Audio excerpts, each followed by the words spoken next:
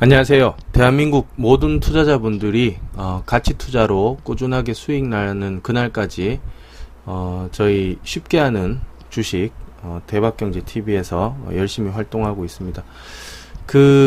오늘 7월 18일이고요. 18일 새벽입니다. 지금 시황을 좀 할까 해서 방송을 켭니다. 요즘 장이 많이 어렵죠. 장이 많이 어렵고 좀 대응하시기 힘드실 텐데 조금 기다리시는 걸로 하겠습니다. 저희도 지금 일단은 매수는 안 하고요. 천천히 기다리고 있는데 상황은 이렇습니다. 지금 이 지수 이렇게 보시면은 여기 지금 종목을 지금 뭐 장중에 올라가는 것도 좀 있어요. 간간히 이렇게 올라가는 것도 있어요. 뭐 LG 생활건강, 그 다음에 뭐 원익큐브 이런 것들, 그 다음에 오늘은 성문전자, 뭐 일진다이아 이런 것들이 간간히 올라가는데 요런 것들을 찾기보다는 지금 이게 찾기가 어렵잖아요. 종목들이 조정이 많이 나오고 하기 때문에. 그래서 지금 일단은 관망입니다. 관망.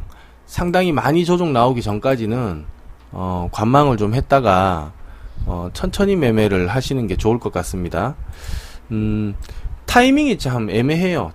제가 좀 생각했던 타이밍은 여기였죠. 2100 돌파하면은 매매를 해도 좋다라고 이제 설명드렸고, 그 뒤로 이제 쭉 올라갔어요, 주가가. 그리고 최고점 2150까지 간 이날이 트럼프 대통령이 판문점에 온 날이죠. 그래서 분위기가 좋았는데 그 바로 다다음 날인가요? 수요일인가?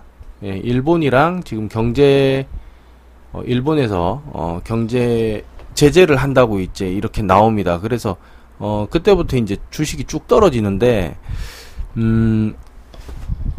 저는 지금 그렇게 생각합니다. 주가가 우리나라 기업이 지금 뭐 어떻게 할 수 있는 부분보다는 정책적인 부분이 좀 크다고 봅니다. 그래서 예전이면 제가 종목들 떨어질 때마다 사라, 이거 이때 왜 못 사냐, 이렇게 계속 언급을 했었을 거예요. 하락장 때, 그 날짜 때, 그 동영상 보시면은, 녹음해 놓은 거 들으시면은, 계속 그런 뉘앙스로 이야기를 했을 겁니다. 이거는 뭐 폭락이 아니다, 간다, 이렇게 말씀드렸는데, 지금은 좀 애매해요. 지금은 정책적인 부분이, 그동안 이제, 자유시장 경제의 정책이라기보다는, 정부가 전반적으로 탑에서 위에서 계속 통제를 하는 스타일의 어떤 경제 구조가 지금 되고 있기 때문에 정부가 일일이 다 간섭을 해요. 이거는 어떻고, 이거는 뭐 착하지 않다, 이거는 공정하지 않다, 뭐가 어떻다,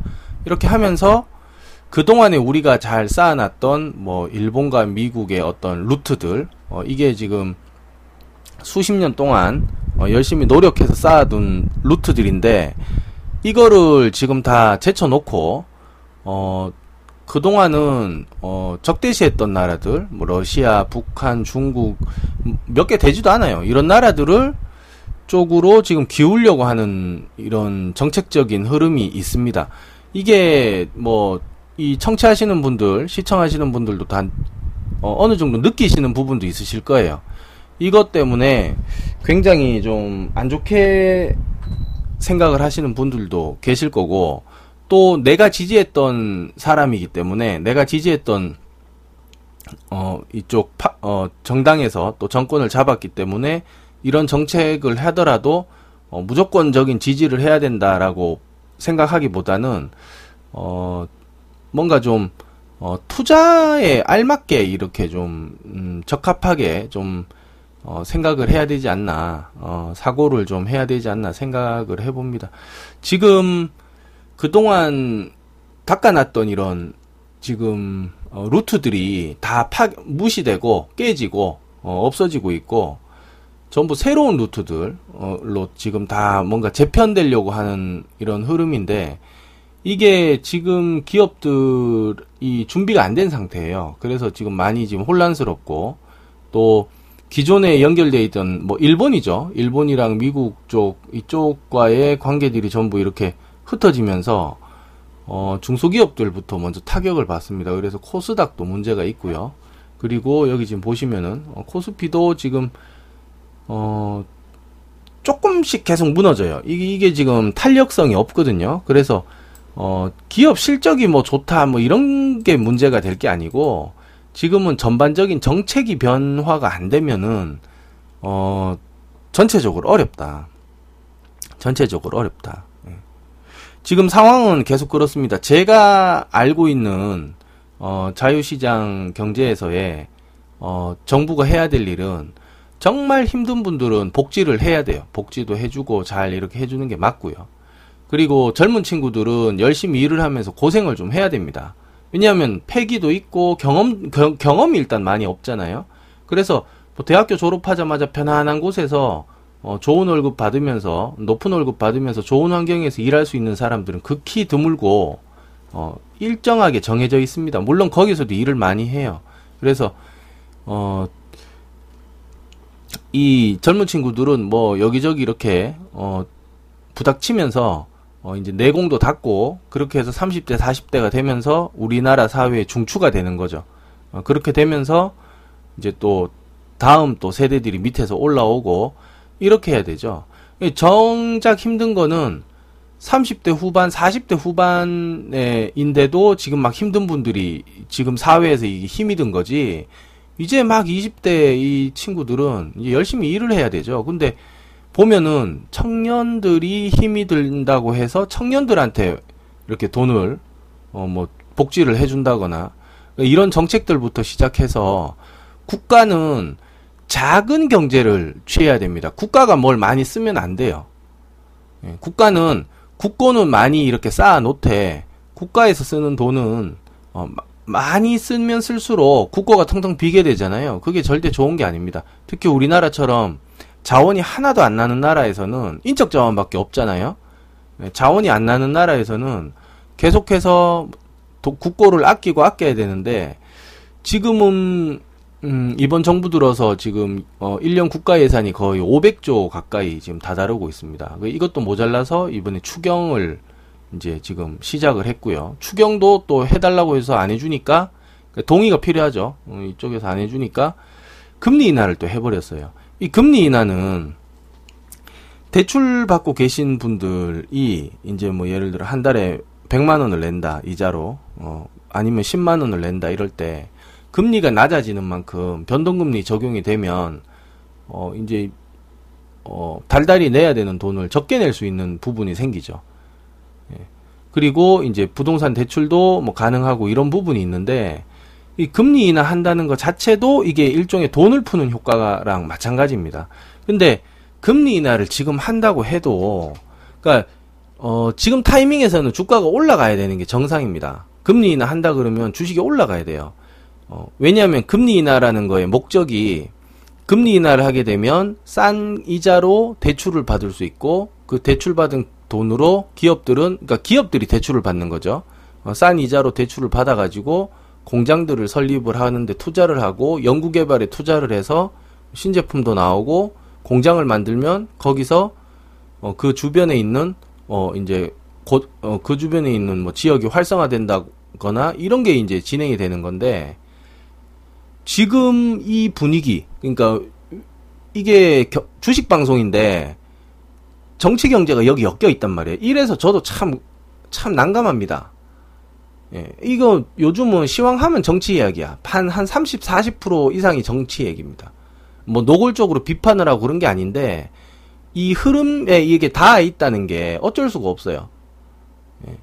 그래서 너무 지금 답답한 상황이고, 주식하는 것도 답답해요. 예. 종목이 떨어지면은 세일 구간이라고 생각을 하고 마음껏 살 수가 있어야 되는데, 지금 마음껏 살 수 있는 어떤 투자 환경이냐, 이 관점을 외국인 관점에서 봐야 됩니다. 외국인 관점에서. 예. 외국인 관점에서. 자, 일단 분단 국가죠. 예. 자, 그 다음에 우방인 미국이 지켜주고 있어요. 얼마나 든든해요. 근데 미국이 손 뗀다고 합니다. 이거는 북한이랑 통일이 되더라도 마찬가지예요. 미국이 손을 떼버리면 중국에서 이제 간섭을 시작한다면 외국인 투자자들은 지금도 중국에서 발을 빼고 있습니다. 예.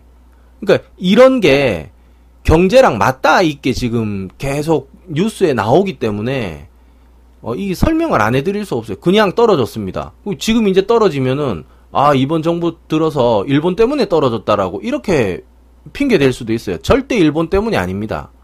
제 방송 들으신 분들은 아시겠지만 미중 무역 분쟁 때문이 아니라 노선을 잘못하는 그 순간부터 계속 떨어졌다라고 계속 말씀드렸잖아요. 그래서 이거는 미중 무역 분쟁은 제가 봤을 때 30%밖에 안 돼요. 30%. 나머지 70%는 정책의 방향성 문제야. 정책의 방향성. 20년, 30년 동안 해오던 미일 중심의 미일, 그 다음에 이제 미국이랑 같이 이제 우호적인 유럽 국가들, 그 다음에 이제 동남아시아, 이렇게 이제 호주, 이렇게 뻗어나가는 이 중심의 어떤 외교를 지금 갑작스럽게 지금 막 바꿔버리니까, 부닥기는 거죠. 혼란이 있고, 이게 지금 부드럽지 못하다. 부드럽지 못한 건지, 아예 엉망인 건지는 알아서 잘 판단하시겠지만, 이런 게 작용을 한다는 겁니다. 그래서, 어떤 분들이 이렇게 말씀하세요. 주식이 경제의 일부분이지만 주식만 가지고 경기가 지금 떨어졌다고 판단하면 안 된다 라고 하는데요. 일부분이 아니고 전체입니다. 전체. 주식이 없으면 삼성전자 어떻게 돌아갑니까? 예? LG가 주식을 상장을 안 하고 어떻게 저렇게 커집니까? 회사가. 예. 말이 안 되는 거죠. 예. 기업 주주, 노동자 이 세 개가 같이 이렇게 어우러지는 게 지금 이 자본주의 시장에 꽂힌 주식인데 주식이 경제의 일부분이겠지만이 아니고요. 경제 전체예요. 그래서 이 지금 주가지수가 이렇게 떨어지는 이 자체가 일종의 세일 현상이다라고 생각을 해서 사면 괜찮은데, 그러니까 우리는 세일이라고 살 수가 있어요. 근데 지금 외국인 투자자들의 입장에서 한번 보자는 거죠. 개별 주식도 다 마찬가지입니다. 세력의 입장에서 이걸 한번 본다면, 그러니까 내 관점에서 생각을 하지 말고 세력의 입장에서 보자는 거죠. 지금 우리나라가 이 외국에 있는 이 거대 자본이 내가 이 헤지 펀드인데 펀드 매니저인데 이 돈을 여기 넣을 만큼 매력이 있느냐라는 거예요. 지금 신흥국 베트남도 있고 한창 뜨는 나라들도 많고 안정적으로 지금 올라가고 있는 유럽 쪽에 있는 나라들도 많은데 굳이 돈 넣으려고 이제 돈 싸들고 왔더니 갑자기 일본이랑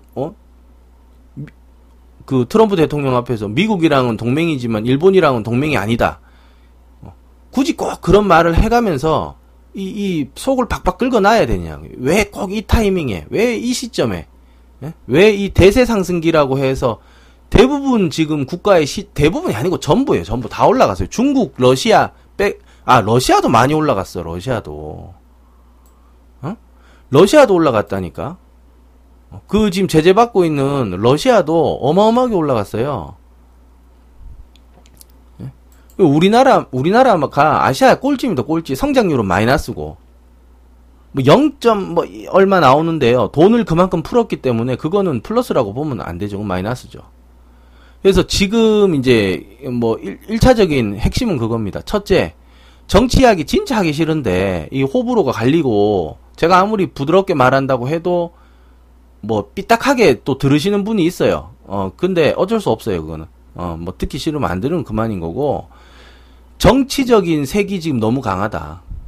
예, 경제에 정치가 너무 같이 이게 들어와 있다. 물론 유시민 씨는 그런 말도 했어요. 경제가 정치다.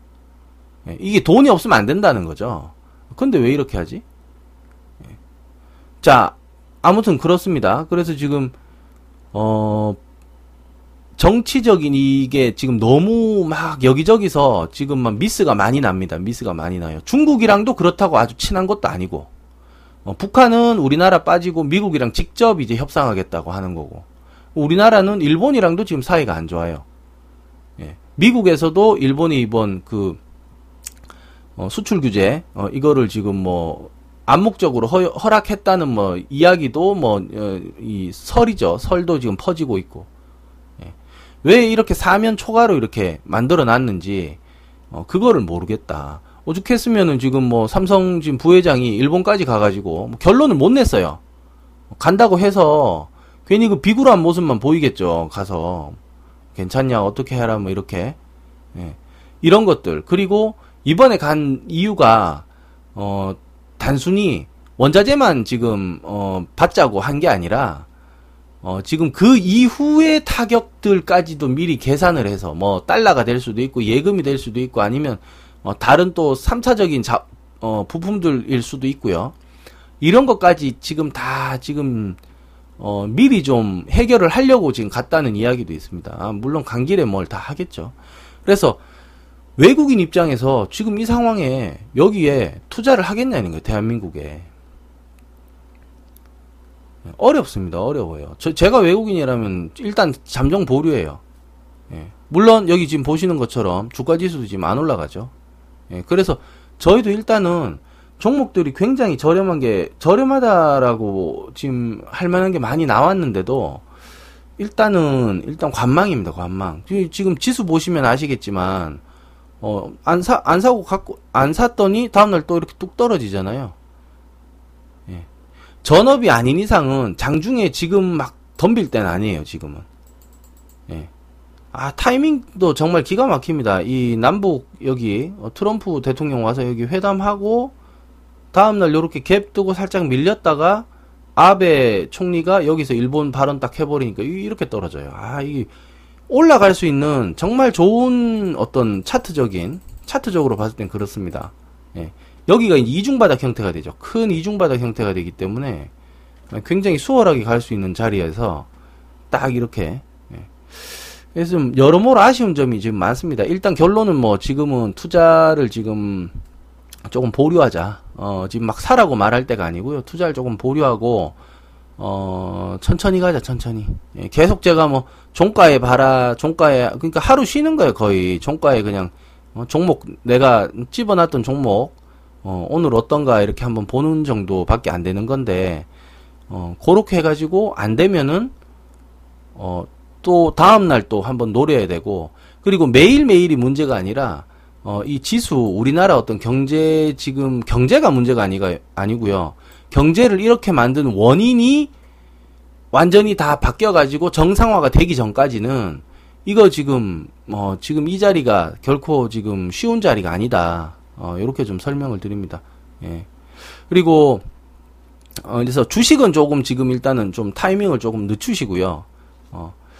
근데 이제 그거는 있어요. 지금 이렇게 하고 있는 어떤 정책 방향을 완전히 반대로 한다면 다시 미국이랑 또 뭐 친해지고 일본이랑 친해져서 뭐 이렇게 되고 그리고 지금 미국이랑 일본이랑 친해지면서 북한이랑은 친해질 수 있잖아요.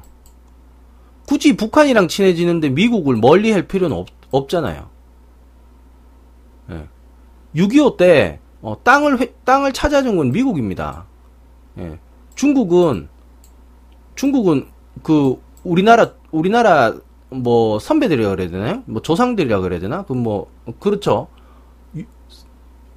백두산부터 엄청나게 밀고 넘어오면서 휴전선까지 어마어마하게 죽였잖아요. 그렇게 해서 이제 북한의 동맹국이 된 건데, 오히려 그러니까 일본 미국이랑 친하면 걸 유지하면서 북한이랑은 친해질 수 있잖아요. 뭐 중국이랑은 아니라고 하더라도 북한이야 뭐 이제 뭐 한 민족이라고 하고 이럴 수 있는데, 굳이 이거를 꼭 갈라가지고 이렇게 할 필요가 있느냐. 그리고 지금 이 타이밍에 대세 상승을 막 지금 해가지고 모든 지금 전 세계에 막 경기가 올라가고 투자자들이 이제 좀 뭔가 좀 수익을 좀 잘 내려고 막 하려는 이 타이밍에 꼭 굳이 이렇게 해야 되냐. 세계 경제 한 5위권 정도까지 들어간 다음에 뭐 일본한테 또 미전한 보상이 있지 않냐 이래가지고 좀 더 이렇게 뭐 정식적인 사과를 받아낸다든지 이러면 안 되냐는 거죠. 꼭 이 아슬아슬하고 지금 막 이 불안할 때 꼭 요 타이밍에 해야 되냐. 저는 이것도 좀 아쉬워요. 물론 이제 이걸 지금 어차피 한 번은 터져야 되는 문제다 이렇게 생각을 하시고 뭐 찬성하시는 분들도 있는데 이제 다 같이 이제 피해를 받는다는 거죠. 다 같이. 예, 집안의 가장이 노름에 빠져버리면 집이 그냥 쑥대밭이 되는 것처럼 다 같이 피해를 받는다. 그래서 이 부분을 굉장히 지금 조심을 해야 된다. 조심하면서 하지 않으면은 어렵다. 예, 어렵다. 예. 그래서 본의 아니게 정치적인 이야기를 좀 하게 됐습니다. 예, 정치적인 이야기. 근데 저는 뭐 딴 거 없어요. 경제를 잘 살리는 면 좋아요. 왜냐면 저희는 투자를 하니까, 경제 정책이 뭐 4차 산업을 육성하겠다, 뭐 어쩌겠다 잔뜩 말해놓고는 갑자기, 일본 우리나라 동맹 아닌데? 일본 위안부랑 그 식민지 시대 그거 한 거 다 보상 또 해내라고. 몇 번을 했어요, 몇 번을. 일본 두둔하자는 게 아니라, 우리가 힘이 없으니까 어정쩡하게 받은 게 몇 번이 있다고. 어정쩡하게 받았어. 다 아시겠지만. 뭐 6천억 가까이 받은 적도 있고 뭐 어정쩡하게 그렇게 받아냈어요. 우리가 돈이 없으니까. 그렇게 하면서 몇 번 이렇게 넘어갔다고. 또 일본에서도 아주 공식 발표로 아주 정식적으로 깔끔하게 사과를 못했어요. 독일처럼 그렇게 안 했다고. 어정쩡하게 뭐 전수상, 현수상도 아니야. 전전수상 뭐 요런 사람들이 와서 이제 막 그거는 잘못됐다 뭐 이런 식으로 이렇게 하고 지나가니까 뭔가 좀 깔끔한 느낌이 없는 거야. 이게 지금까지 이어지는 거죠. 예. 그래서 이 부분도 충분히 뭐 이해가 되는 부분인데, 굳이 지금, 굳이 요즘, 이거를 해야 될 필요가 있느냐. 예. 그리고 왜 이게 경제랑 이렇게 엮여버리냐는 거죠. 왜 이게 경제랑 엮이게 이렇게 만드냐. 이거는, 지금 경제는 살려놔야 되는데, 이게 문제입니다, 이게. 그래서, 제가 봤을 땐 굉장히, 뭐, 딴 거 없습니다. 이렇게 두 단어로 표현할 수 있어요. 한 단어인데 두 글자로. 미숙하다. 예. 뭐, 하고 싶은 건 많고, 뭐, 잘하고 싶은 것도 있고, 뭔가 이상향이 있어요, 분명히. 근데 하는 거 보면은 미숙하다.